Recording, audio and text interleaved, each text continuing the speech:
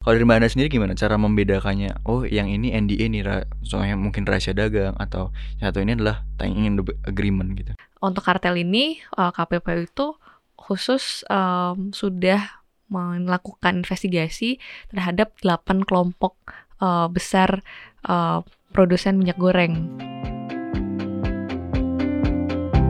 Recorded at number 7 building. Hosted by SIP Law Firm's Lawyers and Partners. We present you SIP Legal Conversation. This podcast is provided for informational purposes only and should not be construed as legal advice on any subject matters. Nah, ngomongin soal tying agreement tuh, itu kan merupakan perjanjian tertutup nih Mbak, yang sesuai Mbak Ana jelaskan. Nah, mungkin bagi teman-teman yang lagi nonton dan mendengarkan cukup bingung nih. Perjanjian kan tertutup nih antara pengusaha lah ya bisa dibilang.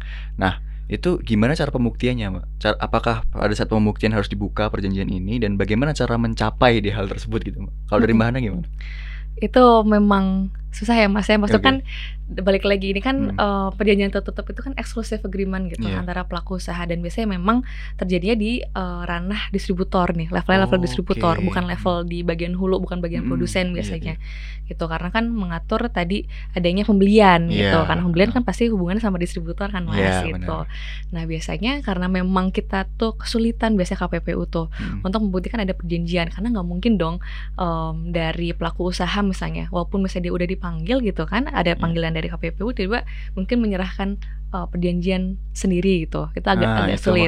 Nah tapi biasanya KPPU itu mendasarkan ada alat bukti nih Mas. Pertama adanya keterangan ahli, keterangan saksi, terus adanya juga dokumen gitu, terus juga adanya keterangan dari pelaku usaha sama petunjuk nih Mas. Nah dari situ, dari 5 situ KPPU bisa melakukan pemeriksaan awal, habis itu baru masuk ke penyelidikan gitu.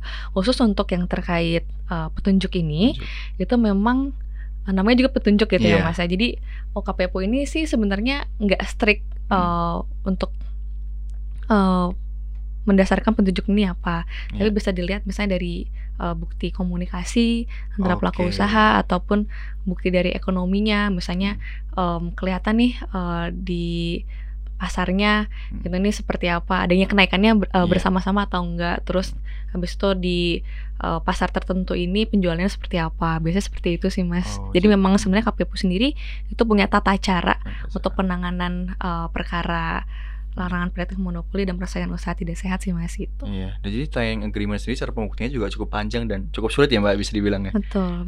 Nah kalau soal bundling juga nih, saya mungkin cukup bingung ya. Jadi bundling ini tapi diperbolehkan Mbak, kan Mbak di di Undang-Undang Nomor 5 Tahun 1999. Tapi itu juga salah satu bagian dari tying agreement, begitu Mbak? Betul Mas. Nah, jadi bagaimana cara membedakan mungkin ini bundling yang melanggar dalam undang-undang dan ini yang enggak nih, itu gimana Mbak kalau dari perspektif Mbak Ana sendiri?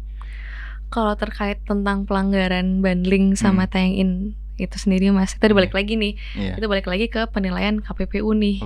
Jadi sebenarnya ada batasan-batasan tuh ya Mas ya, untuk men-state bahwa itu tuh prakteknya tying in nih, itu prakteknya bundling nih, tapi yang melanggar.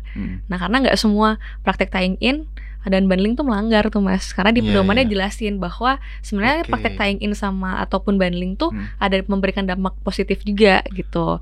Nah tapi kan kita untuk melihat apakah itu sebenarnya positif atau negatif gitu ya, ataupun merugikan masyarakat, kan perlu dilakukan penyelidikan dulu gitu. Itu nanti based on itu pedoman KPPU-nya sendiri untuk perjanjian tertutup gitu sih Mas. Nah kalau mungkin juga ini tarik ulur ke belakang juga nih, tying agreement dan juga NDA itu kan agak beda-beda tipis tuh Mbak, menurut saya ya, kalau dari yang saya masih belajar juga ya teman-teman. Nah itu kalau dari Mbak Ana sendiri gimana cara membedakannya? Oh yang ini NDA nih, soalnya mungkin rahasia dagang, atau yang satu ini adalah tying in agreement gitu. Kalau dari Mbak Ana gimana Mbak? Good question sih Mas. Maksudnya mungkin kalau dilihat dari namanya ya, satu perjanjian tertutup, yang satu perjanjian rahasia gitu, atau non-disclosure agreement gitu.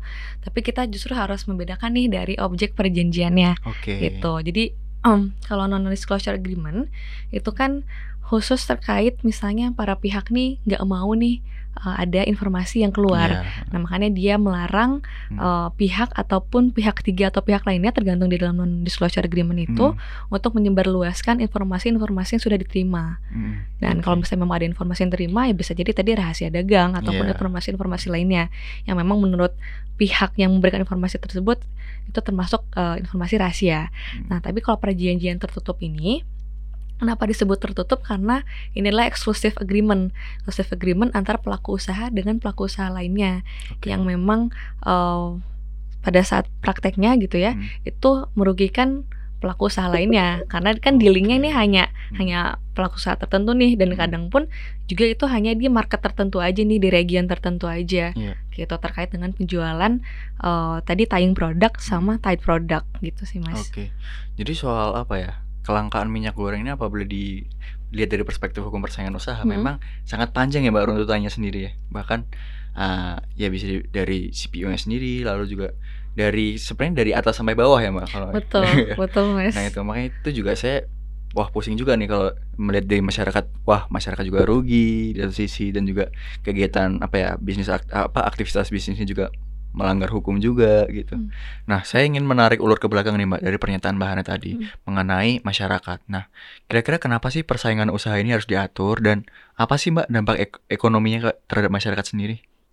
Oke Mas Dharma, jadi kita ngomongin tentang persaingan usaha, tentu kita harus tahu nih kenapa alasan terbitnya Undang-Undang Nomor 5 Tahun 99 tentang larangan praktek monopoli dan persaingan usaha tidak sehat.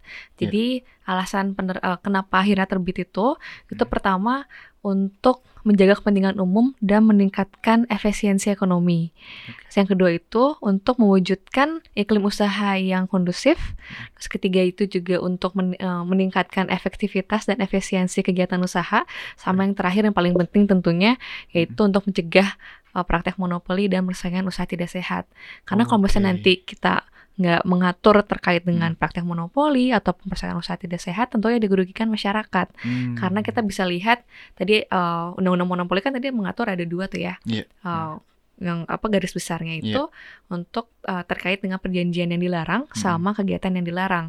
Nah kalau misalnya tadi pelaku usaha gitu ya menciptakan perjanjian-perjanjian ataupun aktivitas ataupun kegiatan yang dilarang tadi yang tentunya hanya menguntungkan buat mereka aja sebagai pelaku usaha, sebagai produsen, sebagai distributor gitu kan.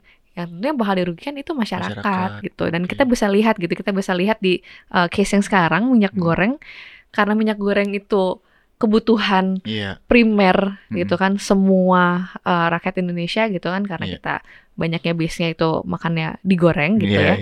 Dan ketika naik itu tentu kelimpungan gitu di tatanan masyarakat tuh kelimpungan karena naiknya tuh terlalu signifikan gitu, dimana itu benar-benar mempengaruhi juga misalnya kegiatan usaha UKM misalnya yang memang membutuhkan minyak goreng dalam kegiatan usahanya, itu benar-benar berpengaruh banget gitu. Makanya kenapa ini harus diatur, dan makanya juga pemerintah itu khususnya KPPU gitu ya, itu nggak hanya melakukan ketika sudah terjadi itu bukan pemeriksaan atau investigasi aja, tapi sudah melakukan pengawasan. Karena terkait minyak goreng ini dari KPPU itu sudah melihat adanya tanda-tanda akan adanya kenaikan harga minyak goreng yang menyebabkan adanya persaingan usaha tidak sehat ataupun larangan praktik monopoli itu sejak September 2021.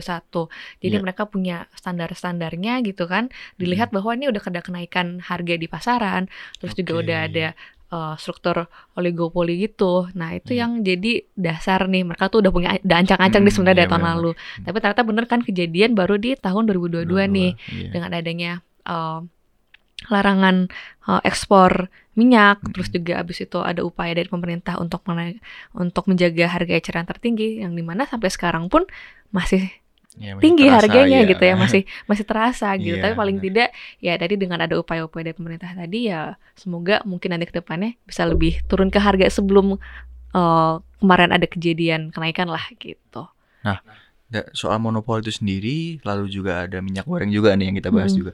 Nah itu ada praktik kartel. Nah ini apa nih Mbak? Mungkin bagi teman-teman yang selalu terdengar kartel itu adalah tentang narkoba atau apa, tapi sebenarnya praktik kartel itu apa Mbak? Iya Mas. Jadi yang tadi udah sempat singgung sama Mas Dharma gitu kan. Jadi untuk praktek minyak goreng ini, untuk menaikkan harga minyak goreng, selain dari tadi tying in sama bundling gitu yang memang terjadi di tatanan distributor, tapi juga ada kartel gitu.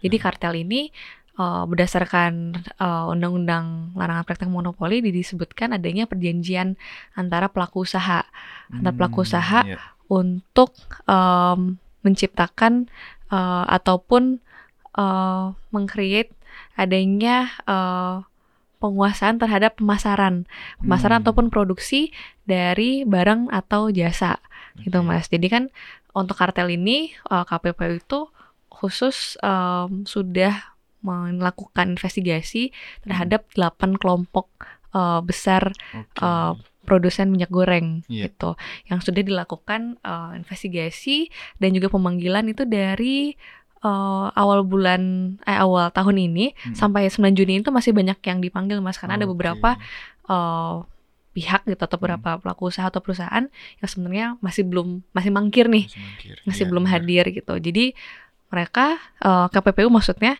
itu sudah melakukan panggilan gitu, karena sebenarnya kartel ini tuh juga agak tricky ya Mas ya. Tricky tadi balik lagi sama kartel sama perjanjian tertutup gitu, yang tying agreement gitu. Karena nggak mungkin kita terang-terangan nih gitu, nggak mungkin terang-terangan KPPU bisa mendapatkan alat bukti gitu ya. Kayak tadi kan misalnya ada perjanjian, nggak mungkin gitu KPPU, karena berhasil dilihat dari kegiatan di pasar tuh seperti apa. Misalnya ada kenaikan harga, terus juga dilihat dari komunikasi antara para pihak gitu. Karena kalau untuk kartel ini sendiri itu didasarkan sama direct evidence sama indirect evidence. Kalau direct evidence kan udah jelas ya, bukti langsung gitu. Bukti langsung yang memang memperlihatkan adanya praktek kartel nih di antara para pelaku usaha. Tapi kan ini yang disebut nih, ini agak susah gitu. Kan tadi untuk indirect evidence ini yaitu misalnya tadi salah satu contohnya yang tadi udah disebutin, ada bukti komunikasi gitu. Bukti komunikasi yang bisa memperlihatkan bahwa ini ada dugaan praktek kartel antara pelaku usaha. Nah ini yang sedang lagi diperdalam sama KPPU sih Mas. Gitu. Nah kalau bisa dibilang jadi prosesnya lagi-lagi masalah kartel pun juga cukup panjang ya Mbak ya. Betul Mas. Nah pengumpulan buktinya ada 2 tadi, direct dan indirect evidence. Nah kalau tadi kan kita menyebutkan yang direct evidence saja. Nah yang indirect evidence itu seperti apa sih Mbak? Nah itu tadi Mas yang udah disebutkan indirect evidence itu bisa jadi bukti komunikasi itu, petunjuk betul bisa jadi petunjuk yang memang secara nggak langsung gitu ya, tapi memperlihatkan bahwa ini ada dugaan kartel nih antara pelaku usaha gitu. Ya, bisa jadi tadi bukti ekonomi tadi, maksudnya adanya kenaikan harga yang bersama-sama di pasar misalnya, ataupun tadi ada bukti komunikasi. Itu sih Mas. Nah jadi ini seperti ini ya Mbak, bisa dibilang puzzle juga ya untuk mengumpulkan satu-satu indirect evidence ini. Betul, makanya dibutuhkan keterangan juga dari pelaku usaha gitu. Makanya pas awal-awal gitu kan sebenarnya ada pemanggilan dulu nih dari KPPU. Nah dari pemanggilan mereka sudah mengumpulkan keterangan saksi, keterangan pelaku usaha, ada dokumen juga, karena kan di pemanggilan itu dari KPPU bisa minta dokumen gitu dari pelaku usaha. Nah dari situ kan dia sudah mulai bisa melihat nih kira-kira ada alat bukti nggak sih yang bisa dipakai gitu, yang bisa dipakai yang menunjukkan bahwa adanya dugaan praktek kartel gitu. Nah jadi secara dari sisi pengusaha sendiri ya Mbak, ini cukup sulit juga dalam berbisnis yang menentukan strategi bisnis seperti perjanjian ataupun yang tidak melanggar kartel lah istilahnya. Itu bagaimana Mbak kalau bisa dibilang agar tidak melanggar undang-undang persaingan usaha itu sendiri? Sebenarnya menurut pandangan saya sih cukup gampang ya untuk tidak melanggar undang-undang larangan praktek monopoli dan persaingan usaha, karena tadi basicnya ada kegiatan sama ada perjanjian. Sepanjang nggak ada perjanjian yang nanti menimbulkan ada yang mungkin penetapan harga ataupun mungkin pemusatan ekonomi misalnya seperti kartel tadi, ataupun ada kegiatan seperti monopoli, ya sebenarnya kita bisa bilang sebenarnya cukup aman ya. Cuma kan balik lagi, KPPU ini kan semua bisa memanggil atas dugaan apapun nih Mas gitu. Jadi lebih baik memang sebenarnya kita mengetahui sih ini celah-celah apa saja sih yang bisa dipakai misalnya untuk supaya kita menghindari hal-hal seperti adanya persaingan usaha tidak sehat ataupun monopoli supaya bisa terjadi gitu Mas.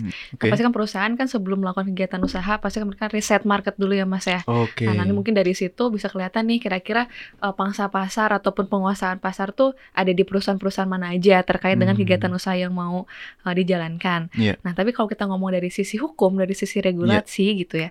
Nah menariknya nih KPPU tahun ini baru mengeluarkan peraturan komisi baru nih Mas nomor 1 kalau tahun 2022 terkait dengan program kepatuhan. Nah, jadi memang program kepatuhan ini dirancang supaya perusahaan-perusahaan itu atau pelaku usaha itu bisa comply sama Undang-Undang Persaingan Usaha nomor 5 tahun 99. Jadi nggak hanya terkait dengan kepatuhannya aja, tapi juga di program itu perusahaan bisa diskusi, bisa konsultasi sama KPPU terkait dengan misalnya kalau ada resiko-resiko persaingan usaha ataupun resiko praktik monopoli. Di situ sebenarnya dari perusahaan bisa mengikuti, bisa mendaftarkan diri ke program kepatuhan dari KPPU gitu Mas. Tapi kalau misalnya selain itu pun kita beda konteks nih ya Mas, tadi ngomongin soal merger sama akuisisi. Jadi kan terkait dengan akuisisi perusahaan itu perusahaan itu kalau misalnya batasannya nilai penggabungan aset badan yang sudah diakuisisi itu perusahaan yang diakuisisi itu melebihi 2,5 triliun ataupun misalnya nilai penjualan dari si badan perusahaan yang udah diakuisisi melebihi 5 triliun itu harus melakukan notifikasi atau pemberitahuan ke KPPU. Nah misalnya kan itu berbeda nih ya sama yang tadi kita udah ngomongin soal kartel, ngomongin soal tie-in agreement. Nah tapi terkait dengan adanya pemberitahuan itu, kalau misalnya nggak diberitahukan nih Mas, nah ternyata tadi melebihi tadi nilai 2,5T dan 5T tadi, itu perusahaannya bisa dikenakan sanksi. Nah sanksi itu mungkin bisa di atas 1M lah, tergantung nanti penilaian KPPU seperti apa. Karena kan itu terkait sama penguasaan pasar kan ya Mas ya. Gitu. Tapi terkait dengan notifikasi tadi, KPPU juga menyediakan konsultasi. Jadi kalau misalnya memang perusahaan ini dirasa mungkin ada risiko gitu ya, ada risiko mungkin terkena sanksi dari KPPU. Nah KPPU perusahaan ini bisa konsultasi ke KPPU. Tapi memang itu hanya khusus untuk yang merger dan akuisisi saja ya. Memang ditulis di pedomannya itu perusahaan bisa konsultasi. Nah mungkin itu sih Mas, mungkin cara-cara dari sisi regulator ya, dari sisi KPPU bagaimana sih caranya perusahaan bisa mencegah adanya tindak praktek monopoli ataupun persaingan usaha tidak sehat. Jadi KPPU tuh juga bukan hanya sebagai komisi yang hanya menindak saja ya Mbak, tapi juga bisa mencegah ya kan. Jadi dengan adanya konsultasi seperti yang Mbak Ana sampaikan. Nah, kalau membicarakan soal konsultasi itu, saya juga penasaran kan, ada legal review dan legal due diligence atau LDD yang dilakukan oleh orang hukum sendiri atau lawyer. Nah, apakah itu bisa mencegah Mbak untuk perusahaan atau seorang pengusaha untuk tidak melanggar undang-undang persaingan usaha Mbak? Tentu Mas, apalagi tadi konteksnya tadi tentang akuisisi. Sebelum akuisisi kan kita pasti harus melaksanakan legal due diligence itu sendiri kan. Nah, dari situ kan kita bisa lihat misalnya nilai asetnya berapa, aktiva pasifanya berapa, liabilitasnya berapa. Kita bisa lihat, kita bisa juga memperkirakan adanya akuisisi ini tuh bisa ini nggak sih subject notification ke KPPU nggak sih gitu. Itu untuk mencegah supaya nanti ke depannya kita nggak dikenakan sanksi karena sanksinya lumayan loh Mas gitu. Bisa jadi bermiliar-miliar juga tergantung nanti penilaian KPPU gitu. Nah, kalau ngomongin soal sanksi tadi Mbak, mungkin saya follow up sedikit. Sanksi yang diatur dalam Undang-Undang Persaingan Usaha sendiri itu seperti apa sih Mbak? Sanksi diatur di dalam Undang-Undang Persaingan Usaha itu ada 3 tuh Mas. Pertama ada sanksi administratif. Administratif tadi bisa jadi misalnya adanya perjanjian gitu ya, misalnya perjanjian jadi dibatalkan misalnya, ataupun misalnya ada larangan untuk pencabutan kegiatan usaha, itu bisa aja sih Mas sampai ke sana.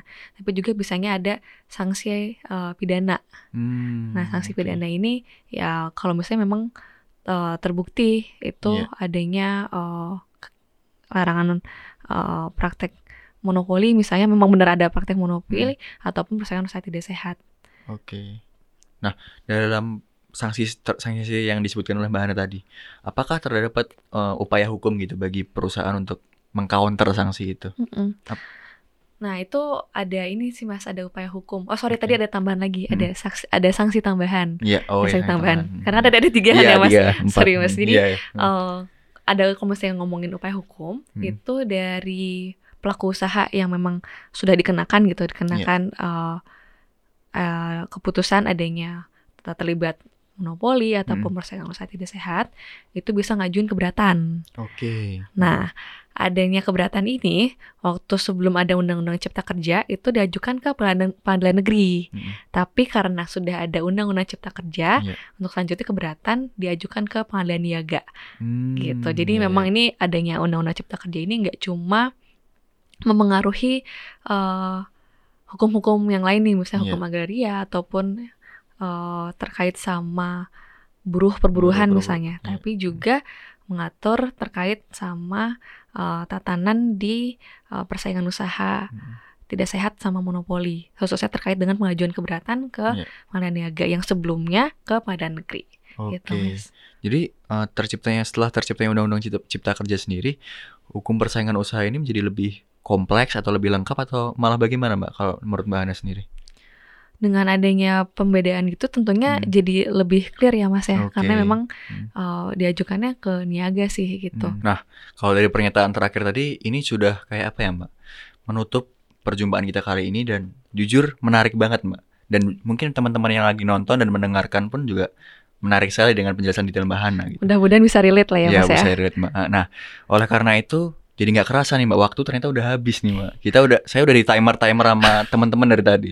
Karena saking panjangnya dan saking asiknya ngobrol dengan Mbak Hana. Jadi saya sebagai host pamit undur diri dan terima kasih ya Mbak Hana sebagai tamu udah mengisi waktu, meluangkan waktunya udah bahkan. Happy banget loh bisa hari ini bisa ngobrol sama Mas Dharma. Saya juga sih Mbak. Kayak flow-nya dapet banget gitu kan, kayak sayang banget tapi waktunya udah habis kan ya Mas ya. Benar. Kali ya Mas ya. Iya. Untuk next time jangan lupa untuk diundang lagi ya Mbak. Mbak Hananya maksudnya. Oh boleh. Tolong bilangin ya. Iya nanti saya bilangin kok ya. Ya terima kasih ya Mbak Hana udah datang. Terima kasih rekan-rekan semua udah dengerin podcast Legal Conversation bagian kedua ini. Jangan lupa buat follow dan subscribe akun SIP Law Firm di Facebook, Instagram, LinkedIn, dan YouTube buat bahasan-bahasan seru lainnya. Sekali lagi, terima kasih sudah mendengarkan. Sehat selalu dan sampai jumpa di episode-episode berikutnya.